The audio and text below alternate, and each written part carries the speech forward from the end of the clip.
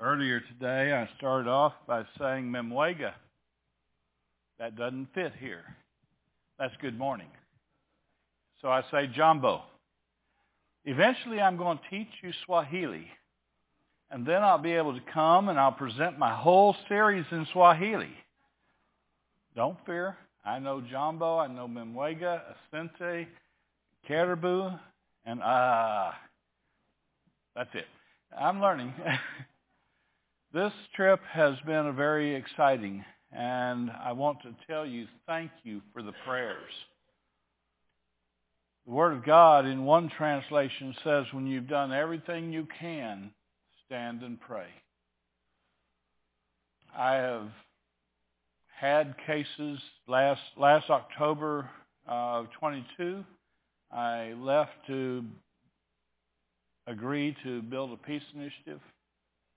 And I laid my life insurance on the kitchen counter in case Belinda needed it. I was thankful she didn't, but there was a chance, and I didn't want to leave her looking for it at that time. Not that I would know, but the trip has been very eventful, and I want you to notice, even under the persecution that occurred in Uganda, we had more baptisms in Uganda than we did in Kenya. The work is going well. You don't see it here. 43 baptisms in Uganda, 39 in Kenya. When I got back here, I've been going almost every day since. I arrived on a Thursday. I had Friday to put my PowerPoint together. Saturday drove to San Antonio, met with some elders Saturday evening, spoke at one congregation Sunday morning, spoke with another one Sunday evening. And I thought I had 4 days to rest. Well, the car decided it would take a rest. It broke down in the hotel parking lot. And I called Kia dealership. I said, when can you work me in? They said, September 5th or 6th. I said, no. And the preacher said, I know a mechanic, been doing business with him for 20 years. He will help us. And they got the part ordered, tow truck got it and fixed us, and we were off on our road 2 days later. So 3 days later, I guess. So I've been going, my 4 days of rest turned out to be 2 days rest. And now I'm here, been here this morning, and tomorrow we leave for Arkansas, Missouri, Kansas, Oklahoma, and come back home to Texas. So I do want to tell you again, thank you for the prayers. You know, the Word of God talks about how God puts a hedge around His people. And when the Muslims were attacking, Sister Jane came to my hotel. She said, you have two choices. You can either leave and we take you to the airport now, or you'll go with these 4 officers and they will protect you until you're able to fly out to Kenya. And I looked at her and I said, well, what if I think that I'm safe in the hotel? She said, that's when I pull my gun out of the purse and say, you will go with me. Gentlemen, some women just have a little extra persuasion power. So I went with the 4 officers, and I found out Kenya men can eat a bunch, especially when they're not paying the bill and I am. But they took shifts, and no one was sleeping all the time. Every time I'd wake, someone would be around. Every time I'd sleep, someone was at the gate guarding where I was. This was the tragedy. There were Muslims came from the DR Congo, and this was a Catholic girls' school. It didn't matter. They weren't Muslim, and they were set to kill them. They burned the building down with the girls inside. And then they went one by one after the fire died down, shot them, and struck them with machete. Satan is alive and well.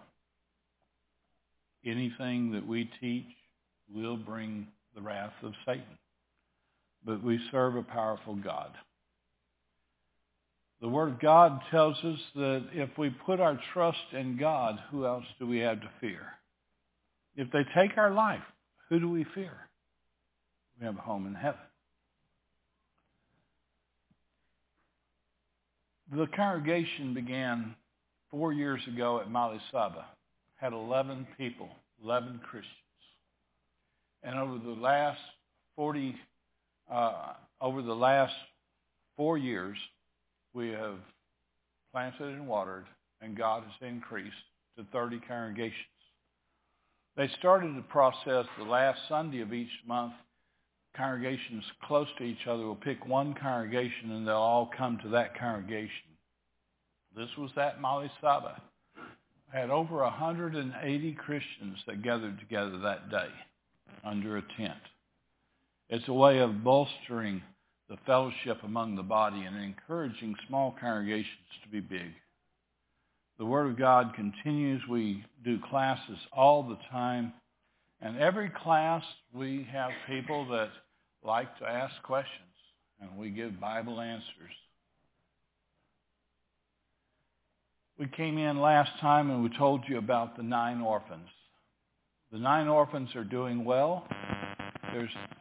They're starting to, some of them speak some English, 3 of them, and the others are learning English. So they're enjoying time. This was their first day when they escaped the DR Congo, and they were able to turn around and, that's not me. And they were able to sit and enjoy the first meal and the night they first got their night of sleep. From there, we invited them to come to the hotel where I was at.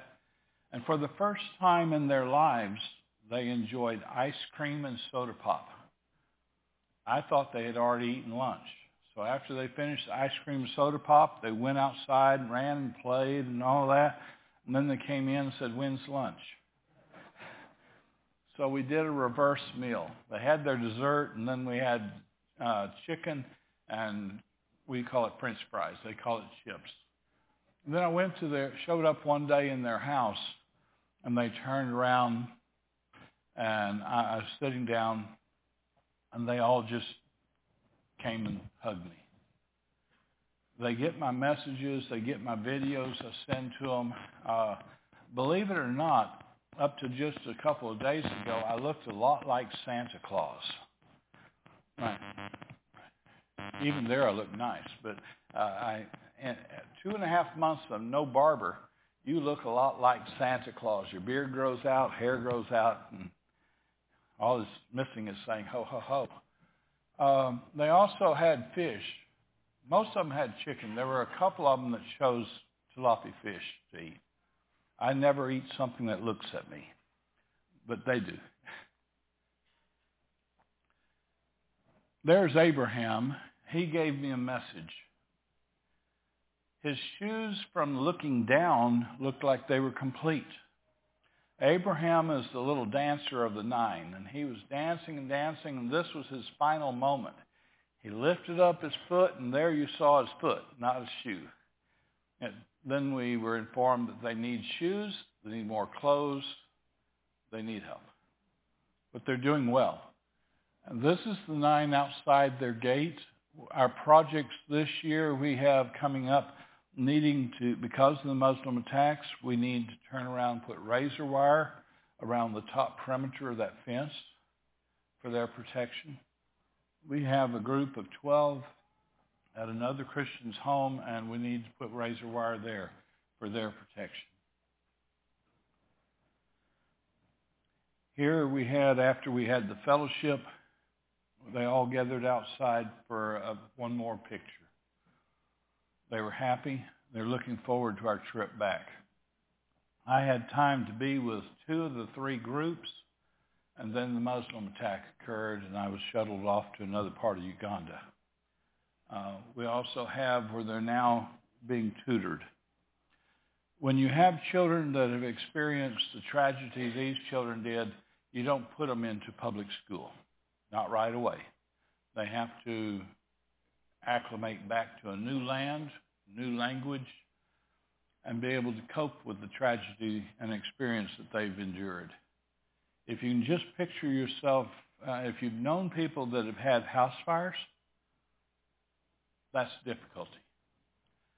But when they lose their land, their country, all their kinfolk, everything they ever owned, and they start off in a new land, new language, around new people, that's change. They have to learn to readjust their life, and they're starting that process. They're doing well. That's where they're being tutored. We have 2 tutors that come in every day, Monday through Friday, and they give them class lessons, and one of the lessons is English. They want to learn how to speak to me when I arrive. Then from there, this is the group of 12. They didn't come from overseas, over in the DR Congo. They came during COVID times. When COVID struck into Uganda, there were parents that just died, leaving the kids by themselves. And they would find the kids planting a few crops, trying to make a life for themselves, starving to death, and they turn around and gather them up and bring them over to Sister Simwe Jane's mother's home. And there she keeps 12 of them. There is also a lady who her husband beat her almost to death. And she fled, and she's from a tribe that she could not return to her parents. So her mother, Simwe's mother, said, come here, you can help us. So she's there with her 9 kids. So together they have a congregation that meets there in the wall area, and we keep them fed, and we take care of needs they have. This is one of their kitchens, and that, ladies, this is a stove. How many of y'all would like to cook on a stove like that? You build a fire in the middle of the rocks, you put your pot there that you have your ingredients, and you do your cooking right there. This is the congregation that meets there in that area, and this is when they're being fed. They sit down in the middle of the floor, and the food's brought in to them. In Uganda, many times our food is rice and beans. Then when you get tired of rice and beans, you can have a variety. You can have beans and rice. But after rice and beans and rice is a little variety. This is Kitaswamba. This is where one Sunday morning, Brother Williams showed up to church, and they had at that time 26 kids from the DR Congo that their village had been slaughtered, came and were told, wait here, these people will help you. So that tells a little bit about the nature of the church there at Kitaswamba. Very loving. And this is where they are at church there. We've had some medical emergencies came in. This is Moses, a Christian. He ended up being bitten by a mosquito that had elephantitis. His leg grew. You can see where it was before. It got too much to where the skin broke open, and it wasn't long till he would have gangrene set in and he would die. So we took to the hospital.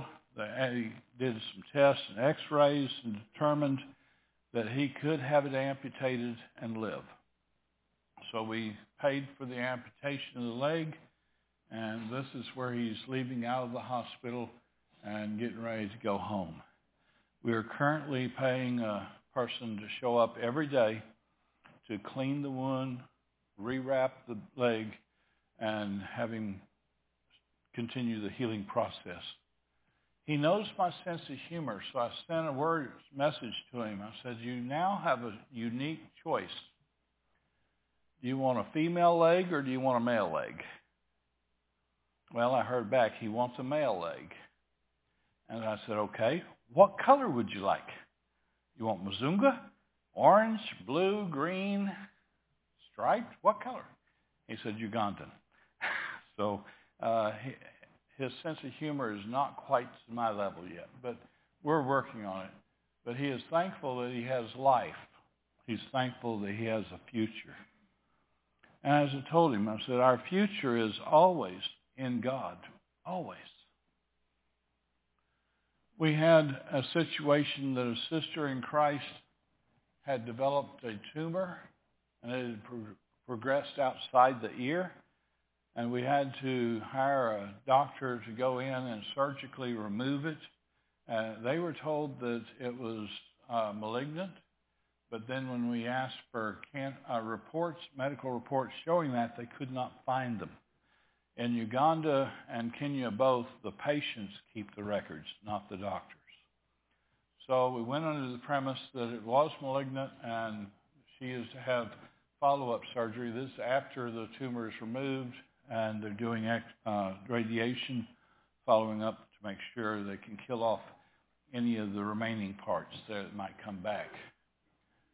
This is the family. This is the sister in Christ. These are her girls. I'm not part of the family, you might tell.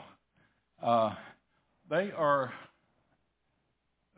in Uganda and Kenya too, they are puzzled at my hair. The hotel staff asked me, would I leave them some of my shampoo? And they think that makes their hair the way mine is. But that one was just so fascinated, just kind of, and how she could mess it up and it'd go right back. But they are very thankful for being able to watch over and that their mother may still survive. That is a great joy to them. We do a lot of feeding when we're there. In this trip, we had a number of times where the rain had not come and food was scarcity, and we were buying food and we're helping the Christians when we gathered together to have something to eat. And then we had this young man here who developed this spot right here, and we didn't know what that was, and then we sent him to the doctor when this area started showing up on his arm. I haven't got the report back yet, but that's something serious. It's not just a rash that's developed. And the young man's not even, I don't think, a year, maybe 2 years old. Then we had Brother Joseph, one of our oldest preachers, 77 years old. He had a heart attack. He had missed one day of the preacher's seminar, and the second day he was there, but the third day he had to go to the hospital. They diagnosed, you're having a heart attack. You need to rest. So they put him on oxygen. He's resting. We will have a large medical bill on him. I don't know how much yet, but he's improving. Then we have Ruth. I told you about Ruth last time, and I was informed at one point that she had died. And what took place was the board that approves patients said if she can't pay her bill, send her away. Let her die. And the doctor said, no, she's Kenyan. We will take care of her. So they moved her from her bed to another area and treated her for the cancer that had returned.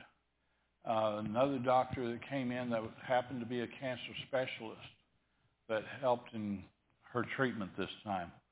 And she's doing better. This is her last day as she's leaving the hospital. We had lunch with her when we were in Nairobi. Joseph and I had lunch with her. And I told her, I said, you know, Ruth, I've never eaten a meal with a dead person before, but you look very good dead. And she, again, knows my sense of humor. She laughed for the first time in quite some time, but she is a very positive person. This was her before she had cancer. She loved life, and she learned to love Christ. They had, at her tribe in Embu County, they had what they call a Thanksgiving ceremony. They were thanking God for her return back, that she could be back among them. Then the doctor told me, he said, Paul, her home is not ready for her to live in. She needs doors, windows, she needs a bathroom, she needs solar where she can have heat during the cold days. It's the cold temperatures, he said, is causing her the problems. So we're undertaking this for her. She also has treatment of medicine that's originally started about $2,000 a month, U.S. dollars, for the medication. Now she's having to take less and less, so she is improving. Her white cell and red forth are showing up very positive now. Then we have this sister in Christ that her family's house was essentially washed away. They rebuilt parts of it, but they're needing doors and windows. They told me the other day that thieves thought no one was there and went inside thinking they'd steal whatever was left in there. But they were still living there. Then we have up in the widows area, and I have not verified yet, in 2015, the Congregation of the Lord's Church began on top of the mountain. The widows were the ones that named me my Uganda name, which is Mazareka. It means third son of my father. That's me. And as they visited with me, they said, we've been here 12 years, and you are the first missionary to ever show any love and kindness to us. And a congregation was soon developed. And there was a time we had a visitor came with us, and he was up there with us, and he said, "May I speak to them?" I said, "Okay." And he stood up a minute, and he did this. "How many of y'all want to go to heaven? Did you know you're lost?" Their eyes were big. The very next Sunday, we had 2 that came back to church. And then we had Stephen come and start to go up to the mountain every day's visit, encourage. And now the congregation's about 30 Christians. Every time they have people wanting to be baptized, they have to take them by motorcycle down the mountain to Kasisi, to where there's water in a river that they can baptize. So the children are sometimes left for 2 reasons. When there's lack of food, they go into the game reserve, and the government thinks it's fun to shoot poachers. So if they're there illegally poaching, trying to get food for their family, they can be shot and killed. Other point is that sometimes they become the meal with the lions in that area. So we're going to be going in this trip, and we'll find out which ones are real orphans, which ones are the regular kids, and so forth, kind of sift that out. Currently, we care for 51 kids, 51 orphans. Every month, we have a food bill. Every month, we have rent to help pay for. Every month, we have medical bills to pay for. And that's between $2,000 to $2,500 per month to take care of the orphans right now. We have an opportunity to go into the Saburo tribes and the Maasai and the Pakoto through the Peace Initiative I'm working with. We get to preach the gospel to these people, and they've never met or known of the gospel of Christ. I told the chief, I said I was not going to sit in a chair where they're sitting on the ground. I would like to be sitting among the people. So he looked at the women, and he talked to them, and he was smiling the whole time. And I looked at him and said, "You didn't just auction me off to the women, did you?" And he said, No, I wouldn't do that. And just a big smile on his face. He said, "No, I told them that you are a good man and want to sit among them. Would that be okay?" And they said yes. So I came and sat on the ground, and I learned they don't move when they sit on the ground. I don't know how they do that, but I sat on the ground, and one position was not comfortable, another position was not comfortable. I finally was very thankful when it was my turn to speak, and I got to stand up. But through the process, we had over 480 there for that day, and they are very excited about our arrival, very excited about us being able to start teaching. Not only teaching about English and other courses, but teaching about the Bible. We get to write the material. That's a major plus.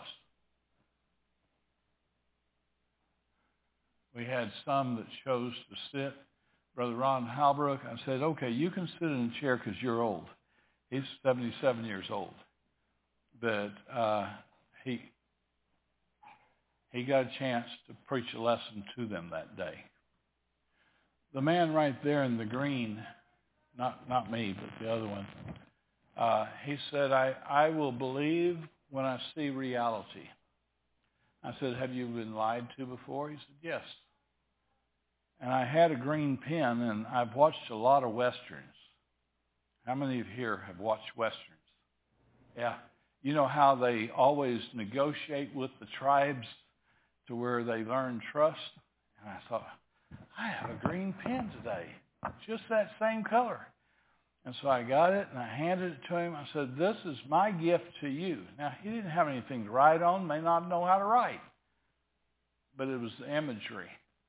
I said, I want you to hold on to this pen, and when you see the buildings rise from the ground, you will know reality has come. He chose to be there that day that we all gathered together. And he turned around and came up to me and said, I'm seeing reality. For the first time in decades, we now see reality.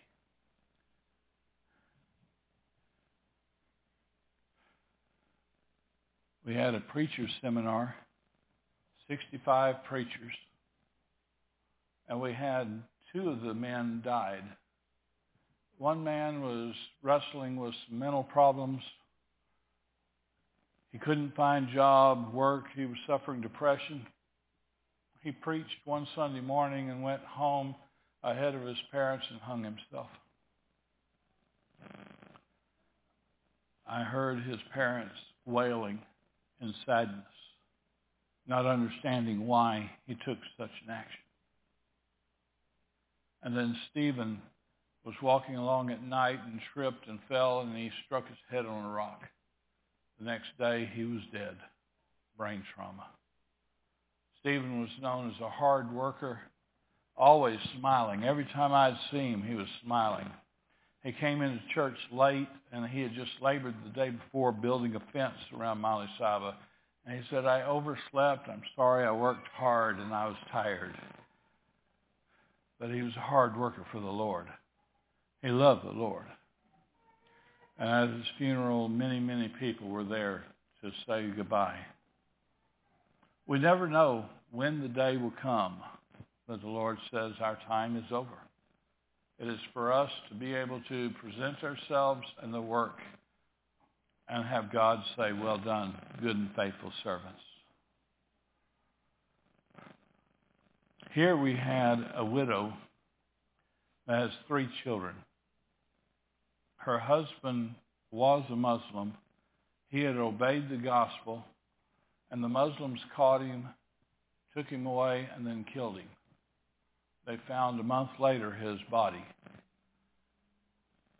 She was there living in a 2-room house with her 3 children, trying to just get a little food each day. Her youngest child has rickets from a lack of nutrition. We'll be bringing some vitamin C in, some other things from the U.S. trying to help the child. We have some people starting to help provide food for this family. They're getting a new bathroom. That's coming up. This is the one with rickets. And she was picked up once wrong and arm fractured. It's a serious injury that she received. But that was their old bathroom, and it's being replaced by these bricks that we're going to make for a bathroom. And then now she has food like fish, tilapia fish, and bananas that are being brought in to her. Every month they're getting food that they never thought possible. She told Sister Jane, I didn't think there were any people in the world that were like this, that would show such love and kindness. But the love of God began while we were yet sinners.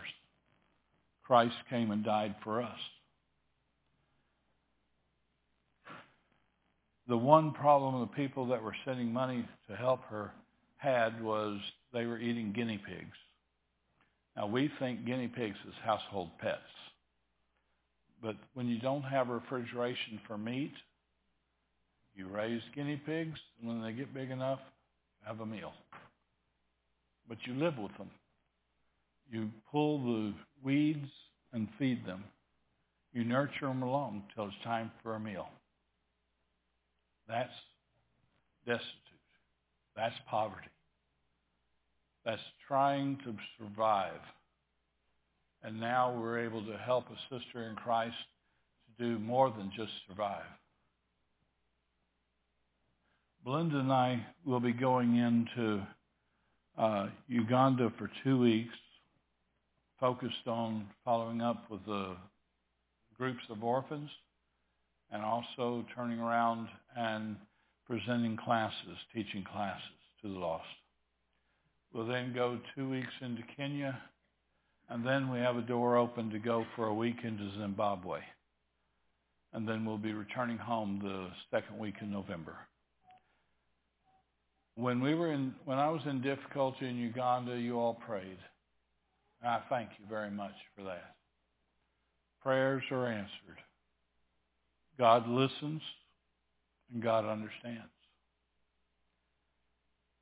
When I first thought of mission work, I thought about in 2014 going in, teaching an elders class, and then coming home. But Uganda had a secret weapon. There was a little 3-year-old girl that had never seen a white man before, and she didn't know English. But she walked through the men and held my hand and just looked at me while I taught for an hour. And then every day when I would show up, she would already have traveled from her grandmother's house through the jungle, picking up some friends along the way, and be there to greet me. By the end of the week, I preached that Sunday to around 850 people under tarp. And there was a group of 79 kids up front. And I said, "Who brought those kids?" They said, "Your friend did." She'd been gathering them all week long, and this was their final say bye to Mzunga friend. I said, "What is her name?" They said, "Winnie." I said, "Like win souls for Jesus." And I thought, if a little 3-year-old can do that, how much more can we do for the cause of Christ? Being able to present Christ and Him crucified, to share with people the life more abundant that Christ can give us, even in hard times, that we have a future, a home in heaven. When my wife came with me this last time in June of last year, we got to meet Winnie and her family. And Winnie came in, she said, "Oh, my mom, my dad." We have become her parents. She's now, I think, 13 years of age. But she still loves the Lord. She still focuses on Christ and Him crucified. She still talks to her friends about the Christ.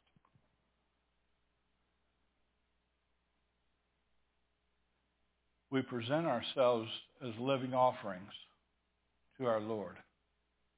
We present ourselves to the world as representatives of the Son of God. And we share with them that our life does not have to be the way it is, but it can be better in Christ. Years ago, I used to think that missionary work was just going and teaching the Bible and coming home. It's more than that. It takes sacrifice, but it also takes Christians that sacrifice to help. When you think for just a moment about the story of the Good Samaritan,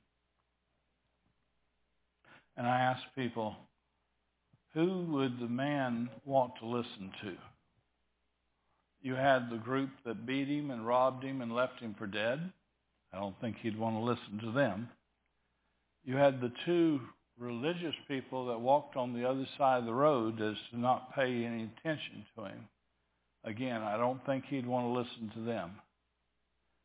But the Good Samaritan that took him and took care of the wounds, put him on his donkey, took him to town and got him settled in the inn, that's the man this one would want to listen to.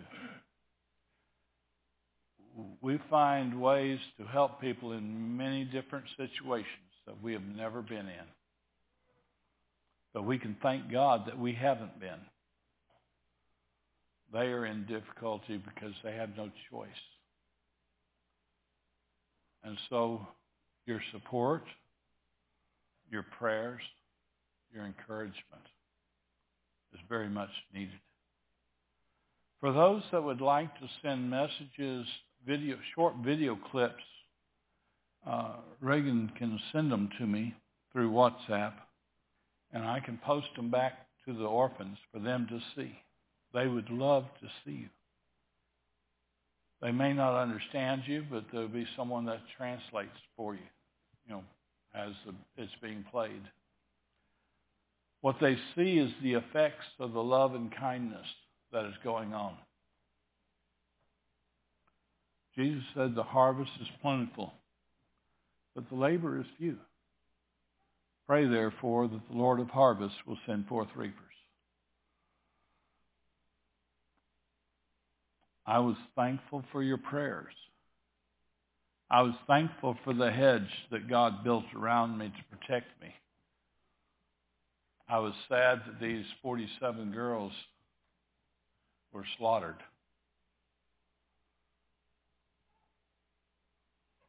I don't understand the Muslim faith. I don't understand it at all.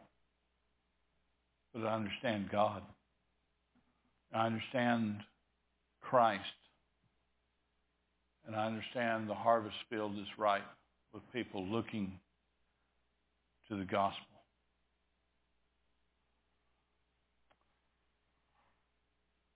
We have a choice in life. We walk beside or we take part of it. I pray that we take the part. My wife and I normally I will not take her in areas I have not ever been to. But with Zimbabwe, they said it's due to the peace initiative that we are doing, and it's meeting the president and first lady of Zimbabwe. So I told her I think that's safe. I believe that's going to be a safe trip in. But it gives us a chance to spread the gospel further. We have, in a year and a half's time, the Lord has brought the Church of Christ to the mainstream. We are now known from the people of Kenya all the way up to the President of Kenya, because we said yes when the need was there. The gospel is truly for all. We plant, we water, but Christ is the one that gives the increase. It's to his glory.